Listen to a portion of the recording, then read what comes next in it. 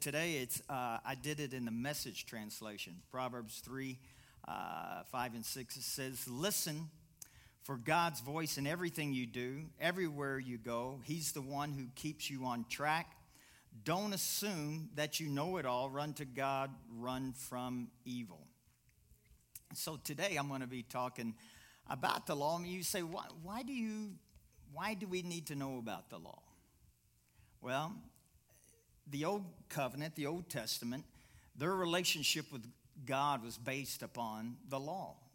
And it wasn't just, a lot of people think it was just the 10 Commandments. There was actually over 600 different laws that they had to live by or try to live by. Over 600. So their relationship with God was a bunch of do's and don'ts. And unfortunately, and I do mean unfortunately, a large portion of the church today, their relationship with God is based upon do's and don'ts. And that's, how would you, well, some people do this, but in your relationship to your spouse, to your friends, I mean, your relationship should not be built upon do's and don'ts, you know. Thank you. I was just waiting. I thought if I could wait for 10 minutes, I bet y'all get one. But anyway, so today, this message is twofold. I want to, we have out there on that wall to rethink God.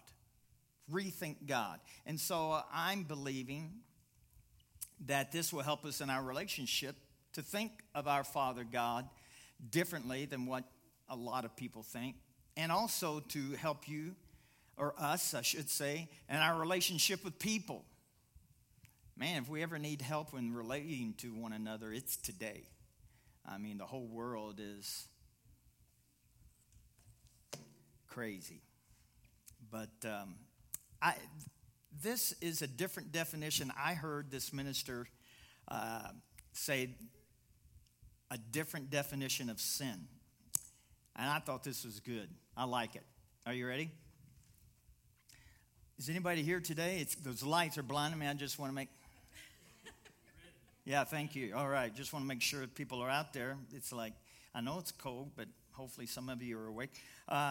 It says sin is any thought, feeling, belief, or behavior that causes us to experience ourselves less than God sees us and thereby fail to experience the prize or the goal of the very life of God. That is awesome. I just believe I've never heard anybody talk about sin. You know, most people think sin, yeah, that's when you do something bad or wrong. But God, I believe God sees things so differently than what people see things. I really believe that. And I know a lot of times we as just human beings, we feel like when people should get what they deserve. And I'm thankful that Jesus doesn't think that way. We don't get what we deserve from God.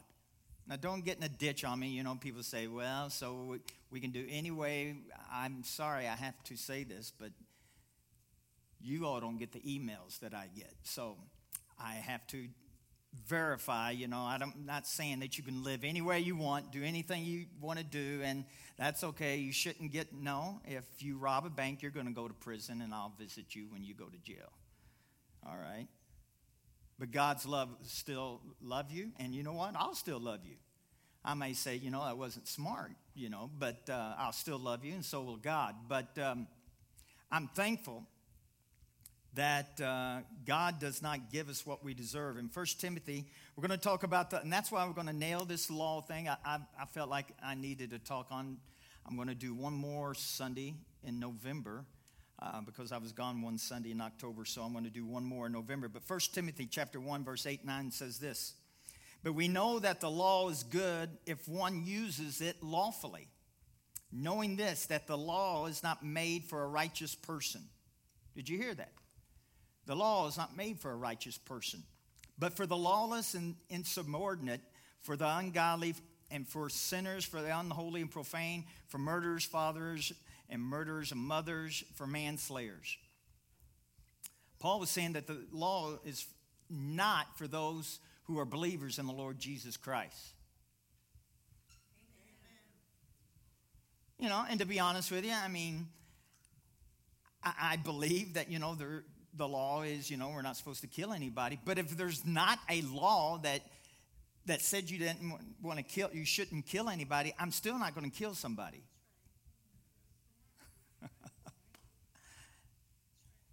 The law is just for those who are always going to be breaking the law, so there has to be rules and regulations for the lawless. But for those who are in Christ, who are made righteous for the Lord Jesus Christ, there is not laws and a bunch of do's and don'ts for those who are in Christ. All right? So, the intent for the law is to contain the lawless people. And it's the same way today. We have laws to contain lawless people. And so they're not meant for those who by nature would do no harm to anyone, even if there were no laws in the land to regulate them. Galatians chapter 4, 21 through 31. Tell me, do you want to go back to living strictly by the law? Haven't you ever listened to what the law really says? Have you forgotten that Abraham had two sons, one by the slave girl and the other by the free woman? Ishmael, the son of the slave girl, was a child of the natural realm, but Isaac, the son of the free woman, was born supernaturally by the Spirit, a child of the promise of God. These two women and their two sons express an allegory and became symbols of two covenants. The first covenant was born on Mount Sinai, birthing children into slavery, children born to Hagar. For Hagar represents the law given at Mount Sinai in Arabia. The Hagar metaphor corresponds to the earthly Jerusalem of today who are currently in bondage. I want you to get that, because if you're living by the law, you're in bondage. You're in bondage. Verse 26. In contrast, there is a heavenly Jerusalem above us, which is our true mother. She is the free woman birthing children into freedom. For it is written, burst forth with gladness, O barren woman with no children. Break through with the shouts of joy and jubilee, for you are about to give birth. The one who was once considered desolate and barren now has more children than the one who has a husband. Dear friends, just like Isaac, we're now the true children who inherit the kingdom promises. And just as the son of the natural woman at the time harassed the son born of the power of the Holy Spirit, so it is today. And what does the scripture tell us to do? Expel the slave woman and her son. The son of the slave woman would not be a true heir. For the true heir of the promises is the son of the free woman. It's now so obvious we're not the children of the slave woman. We're the supernatural sons of the free woman, sons of grace. We're under grace today, not law. And grace means so many different things to so many different people. It does. But it's actually, grace is just Jesus, bottom line. It's just who Jesus is. He's grace. And so I want to dispel at our core being, our foundation, that our relationship with God should not be based upon our performance. And you say, well, Mike, you've been talking about this for years. I have. And when I talk to people today, which would be you all, I can tell within 10 or 15 minutes of talking to you if you have this or not in your core belief system. And thus, we are still talking about it. Because it's vitally important. If you think your relationship with God, of you being acceptable to God, is based upon how well you perform, you and me are always going to come up short. And I'm not talking about 5'5" short.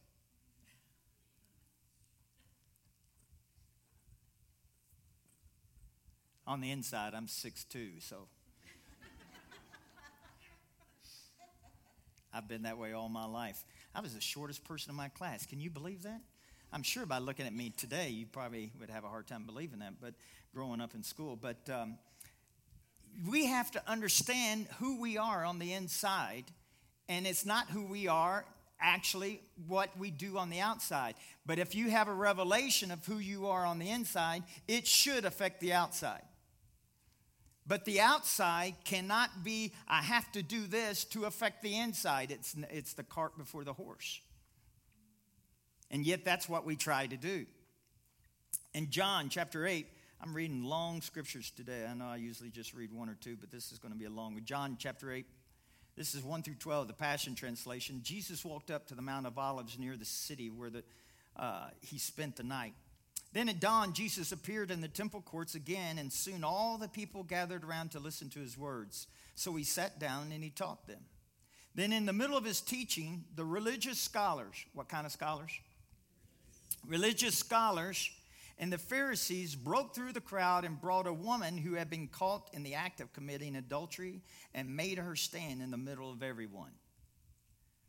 Can you just get a picture of that? Can you imagine that woman? How shameful and fearful that she must have thought being done that way. And then, I'll just throw this on the side. Where was the guy? Just a side note. Where was the guy? They just brought the woman. I know I'm from Kentucky, but it takes two to commit adultery, just so you know.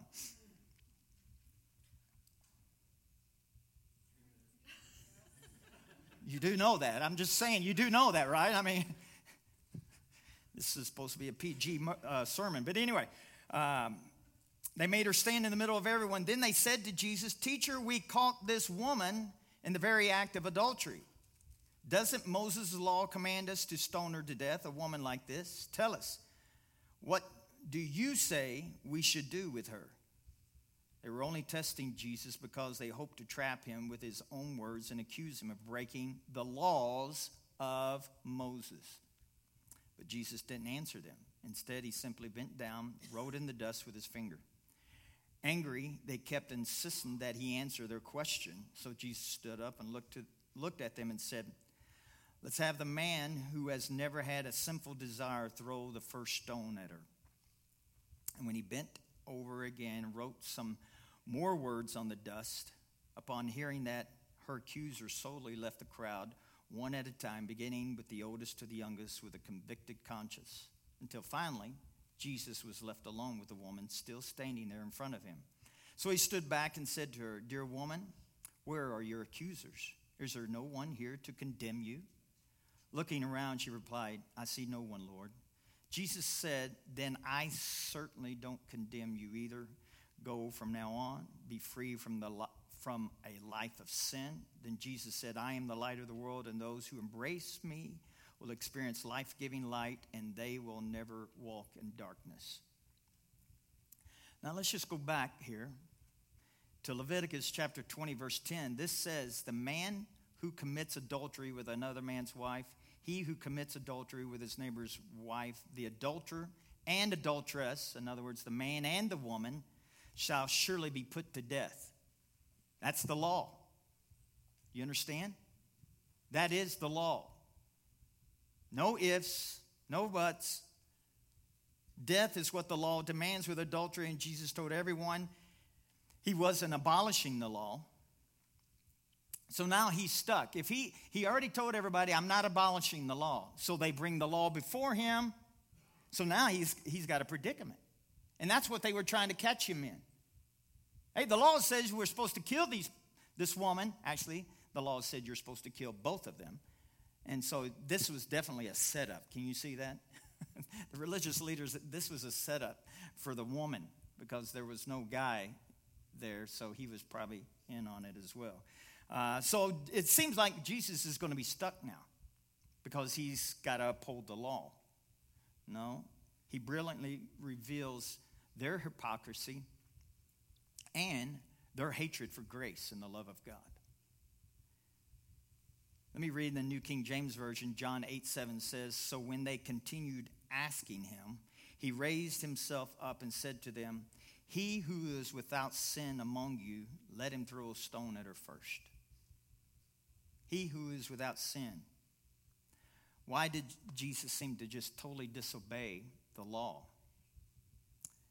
John 1:17 gives us some insight. This is the Passion Translation of John 1:17. Moses gave us the law, but Jesus, the anointed one, unveils truth wrapped in tender mercy and grace, and truth came through Jesus. So grace and truth came through Jesus. Only the law came through Moses. So Jesus, at this point of his ministry, is introducing something totally different than what the religious people had a clue about. And I dare say there's a lot of religious people who still don't have a clue about things like this. We're quick to judge. We're quick to point the finger. Especially if somebody who does something, one of the biggie sins, which man came up with the biggie sins, but you know what I mean. You know, and we put ourselves in a position like, well, I would never do something like that. But whereas the law, and see, this is why people don't even understand about the law anyway, because this is what the law says. If you break in the minor part of the law, you're guilty of the whole law being broken. So you're just as guilty as being a murderer as if you pick up sticks or do something work-related on the Sabbath. That's pretty strict. I said, that's pretty strict, is it? And to be convicted or condemned, I should say, if you break one part of the law, you're guilty of any and all part of the law. Well, you won't find grace in the letter of the law. You won't. You will find truth in the law, but it's very heartless and unforgiving truth. When the law demands death, there are no exceptions. The law was black and white, but all of a sudden, Jesus starts almost mitigating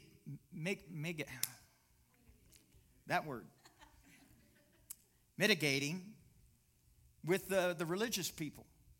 Do you know in the law there was no, you can't do that. It was in black and white.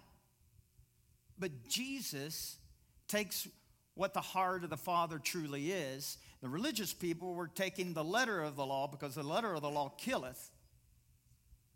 But there is life and spirit in what God wants his revelation to be known by. And so it's vitally important that we get a hold of this. It's vital because, you know, people say, well, there's a lot of things that are not fair. I'm going to tell you something. This is a slap you upside the head. God's not fair. You say, what do you mean? He never gives us what we deserve. You remember the story Jesus tells the parable that this employer hired somebody in the morning and said, would you work for me for, we'll just throw out a figure, $10 a day. Sure, he agreed to that. And then at lunchtime, he hired more people and said, would you work for the rest of the part of the day for $10? They said, sure, I'll do that. And then, let's just call it 4 o'clock. Quitting time was 5. At 4 o'clock, he hired some people and he said, would you work for me today? And so that employer paid everybody the same amount, but he started with the people who just worked for 1 hour and he gave them a certain amount. And then the people who started at 12, he gave them the same amount.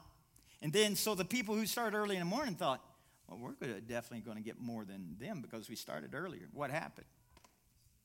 They got the same amount. And they said, well, this is unfair. And the employer said, did you not agree to work with me? Yeah, we did, but you gave just the same amount to the people who only worked 1 hour. And he goes, yeah, I did.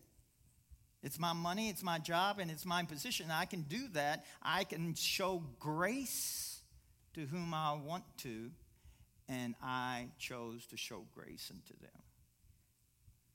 But this is the thing. God has shown grace to all of us.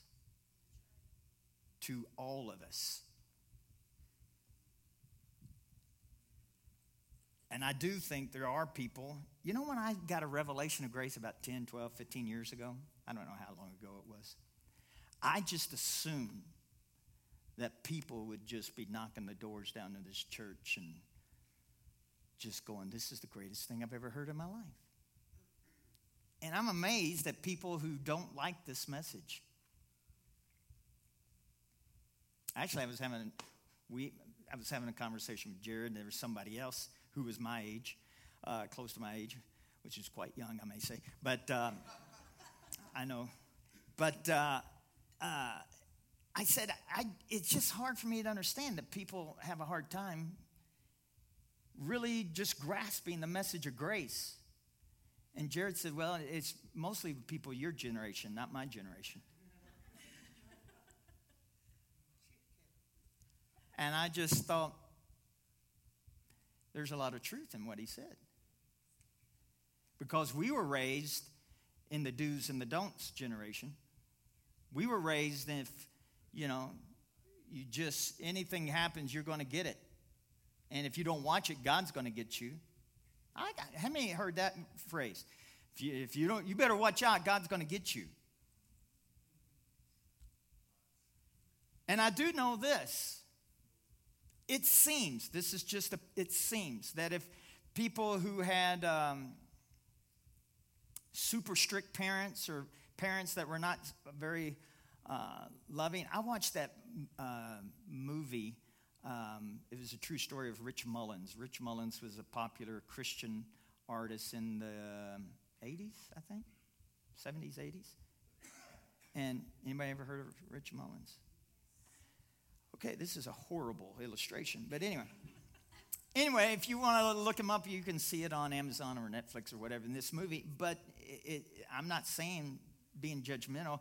It shows on the movie that his father really was not a good father to him. He showed absolutely zero love to this guy. So what happened to Rich Mullins is he became an alcoholic. He was just a hot mess.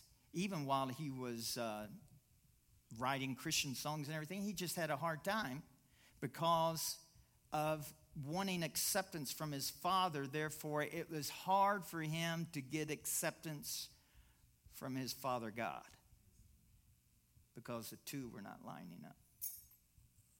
And so this is what I know. I know that people will take something in the natural and try to bring that into the spiritual realm and make them think this is how God is. That is so far from the truth. And this is what I know. You can have the greatest father on the planet, and he will never even come close to your heavenly Father. I mean, not even close. I said not even close. And I know this, as a father, I know I'm not a perfect father. I've got kids who go to this church, so please don't talk to them about it. But anyway, I know I'm not a perfect father, but this is what I do know. Melly, she gave me the greatest compliment about a year or two ago. She says, I do know one thing, Mike, your kids know that you absolutely love them no matter what. Ka-ching, good enough.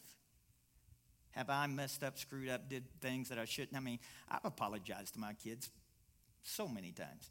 I'm sorry, I shouldn't have said that. Oh, I'm sorry, I shouldn't have did that. I'm sorry. Just hit the play button every once in a while. Sorry. But this is the thing. They know that I love them, even when they screw up. Even when they're not perfect. But we have a tendency to think that our Heavenly Father may not be like that. And I know you've heard this from this pulpit probably 100 times, but I guarantee you need to hear it 100 more. That God loves you no matter what. No matter what. I will say this. Why is grace and truth so superior to the law? Well, Galatians chapter 6, verse 2. Love empowers us to fulfill the law of the Anointed One as we carry each other's troubles. Love empowers us to fulfill the law of the Anointed One. So what is the law of the Anointed One? It's the law of Jesus. And he says this, love people and love God. Love people and love God. So that's what he wants us to do. I had a problem with that because I just thought it says to love God with all of your heart, with all your strength, with all of your might. I just told God one time, I said, I struggle with that. He goes, I know. I said, I mean to love you with every fiber of my being, every part of my mind, everything about that. He said, I know. But he says, you're concentrating on the wrong thing. You should be concentrating on how much I love you. That's your job. Not how much you love me. Your job, Mike, is to concentrate on how much I love you. I forgot if I taught for 8 hours this past week in Bible school, so I don't know if I said this last week or not. Did I tell you about when Peter denied Jesus? Did I tell you all that last? I did? Okay, good. Thank you, Lynn. She just gave me permission to tell you again. Can you make sure you always sit right around in here? Okay, all right, let's do that. But anyway, Peter, on the Last Supper, Jesus says, somebody here is going to deny me. Everybody goes, no, who, which one is it? And Peter just gets emboldened and said, I would never do that. I would never do that. He didn't realize, but he was having a law mentality by his relationship with God was what he could do or could not do. That's how his was relating to Jesus. You follow this? So I would never do that because, I'm just a strong Christian. I'm a strong believer in the Lord Jesus Christ. So I would never do something like that. 24 hours later, what's he do? He doesn't deny Jesus once. He denies him 3 times. And yet John, on the other hand, he had a revelation. Out of all 12 disciples, John was the only one who had a revelation that he was the disciple that Jesus loved. He didn't even call himself John. In the book of John, he doesn't even call himself John. He speaks in second person and he says, I'm the one and that disciple, the one that Jesus loved. The point is this, that if you are constantly having your relationship built upon the law or what you can do or what you can't do, performance, you will not end up in the destination that God wants you to be at. The most important time in history was the cross. Would everybody agree that? The death, burial, and resurrection of Jesus. I mean, if you're Jesus, would you want your best friends at the foot of the cross? I mean, let's just get real. If that was you, wouldn't you? I mean, when you're going through something terrible, don't you want your best friends around? And here, out of all the disciples, there was only one at the foot of the cross. John, the one whom Jesus loved. I truly believe this with all my heart. John was not at the foot of the cross because he felt like, well, Jesus he's really wanting me there, so I should be there, And I'm sure he didn't go down his list going, I don't really want to be there, so I don't want to do that. No, I believe John was there because of the great love that he understood that Jesus had for him. And that just caused him to be there without him even thinking about it. I think the church around the world as a whole, we really don't have a clue how much God loves us. And you hear that all the time. Oh, I know God loves me. And I know what people are saying. But in the back of my mind, I'm going, no, you don't. None of us do. None of us do. And yet this woman caught in the very act of adultery. And I dare say if this happened today, a lot of the same judgmental attitude would be towards her today.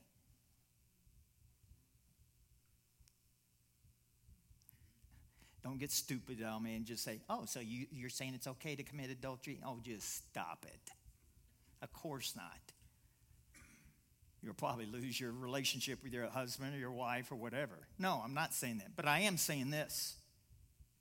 It's easily for mankind to be judgmental.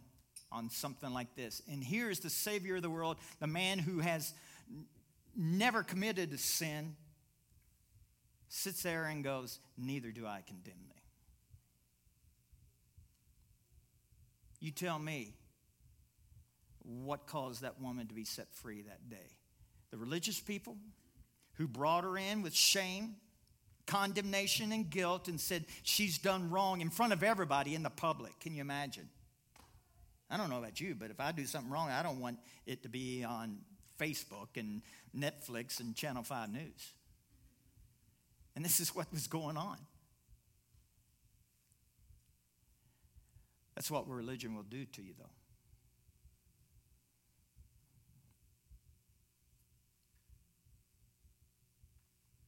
It's easy to point the finger at people who are doing wrong. But the heart of our Father God is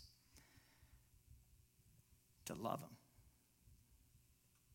I guarantee you that woman was changed, transformed, like nobody could even think from that point on.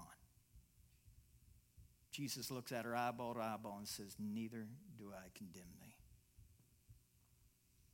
Now go in this love that I just confessed and poured out to you.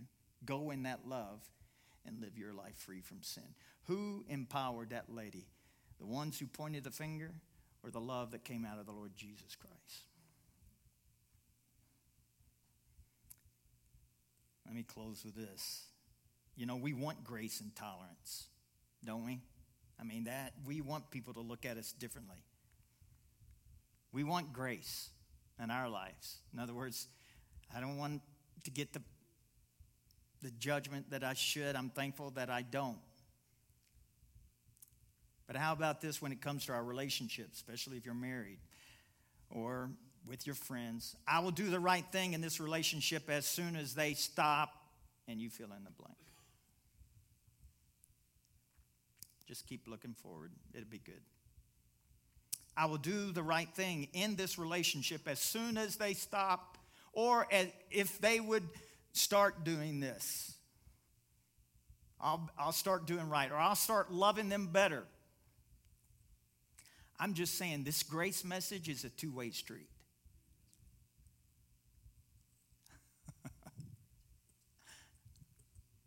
It's a two-way street. It's easy. Man, I've done this with my wife, you know. I thought, man, if she would just quit doing that, I mean, I would treat her better. Come on.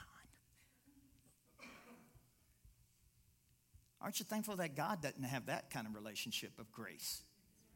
I'll give you grace, and you know, if you just start living perfectly, if you live perfect, you'll sense my love, you'll sense my promises, you'll sense the word of God. If you just live perfectly, you get married and you feel like, whoa, they can do no wrong.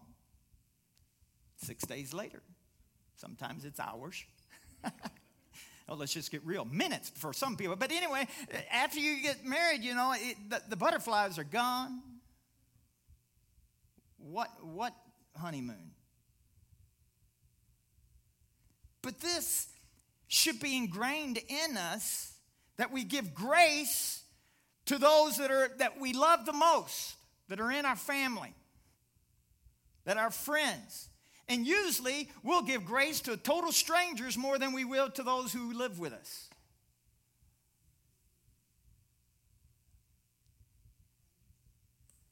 Wow, you're right, man. Yeah. Luke 6:31. However you wish to be treated by others is how you should treat everyone else. Jesus came to reveal what God is really like. I said Jesus came to reveal what God is really like. He did. And this is the thing. You know, so there's times in my life I just tell God, you said, God, I'm supposed to love my wife as Christ loved the church. I said, man, I struggle with that. He goes, I know you do. It's not like it's a hidden thing. I see you every day. But this is the thing. He says, Mike, if you would just depend upon the love that has been deposited inside of you, you will see little by little that grace will come out automatically towards your wife.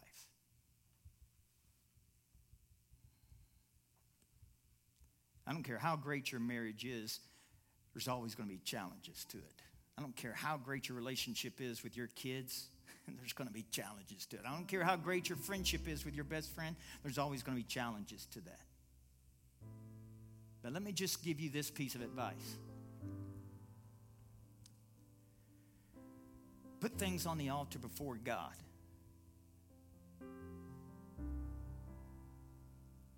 Understand how much God looks at you and gives you grace. And is unfair as far as not giving you what you deserve to get. I'm telling you, God loves us so much. It's easy for me to forgive because I'm getting a little bit of revelation of God's forgiveness for me. It's easy for me to, when my wife doesn't maybe do everything right for me or do something she mistreats or says something that it's kind of like, ooh, a little sharp. You know, my natural mind wants to just retaliate. And my natural mind has, just so you know. But I'm learning. It's a journey. God's patient with us. I just told God yesterday, I was talking to him. I said, man, God, I'm just so thankful you're patient with me because I wouldn't be patient with me. But I'm thankful you are. You are so patient with me. And because of that, it causes me to have a tendency to be patient toward my wife, towards my kids, towards my friends, towards you all. I'm telling you, the grace message is not just this way. The grace message is for this way. He gave it this way so we can impart it this way. And this is how the world is going to know you're followers of the Lord Jesus Christ, for your love for one another. This is how the world's going to know you're a Christian. Not because you can quote scripture and throw it at them. Tell them they're going to hell. Yeah, that's always appealing. No, the world's going to know we're Christians because we love one another. In spite of ourselves. I'm telling you. You want marriage counseling? This is marriage counseling 101. You want friendship counseling? This is friendship counseling 101. And if you just want to knock in the head your insecurities, this will help you. This will help every insecurity. This will help every relationship. The grace of God. Let's stand. Hallelujah.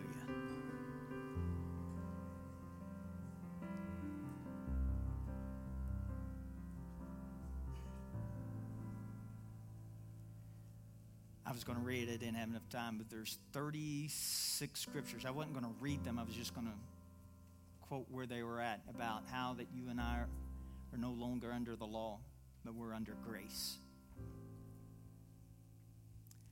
But I just want you to start focusing on this part of your relationship with God. Why? Because if you focus on how much He loves you, it's going to help you in your relationships this way. Like I said, if you've been married for a long time and your marriage you may be thinking, I can't ever see us having any struggles.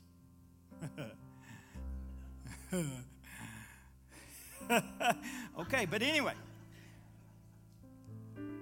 I mean, there are people that are naive, and I get that. But I do know this, that you can get through anything and everything that life will throw at you if you grab a hold of grace.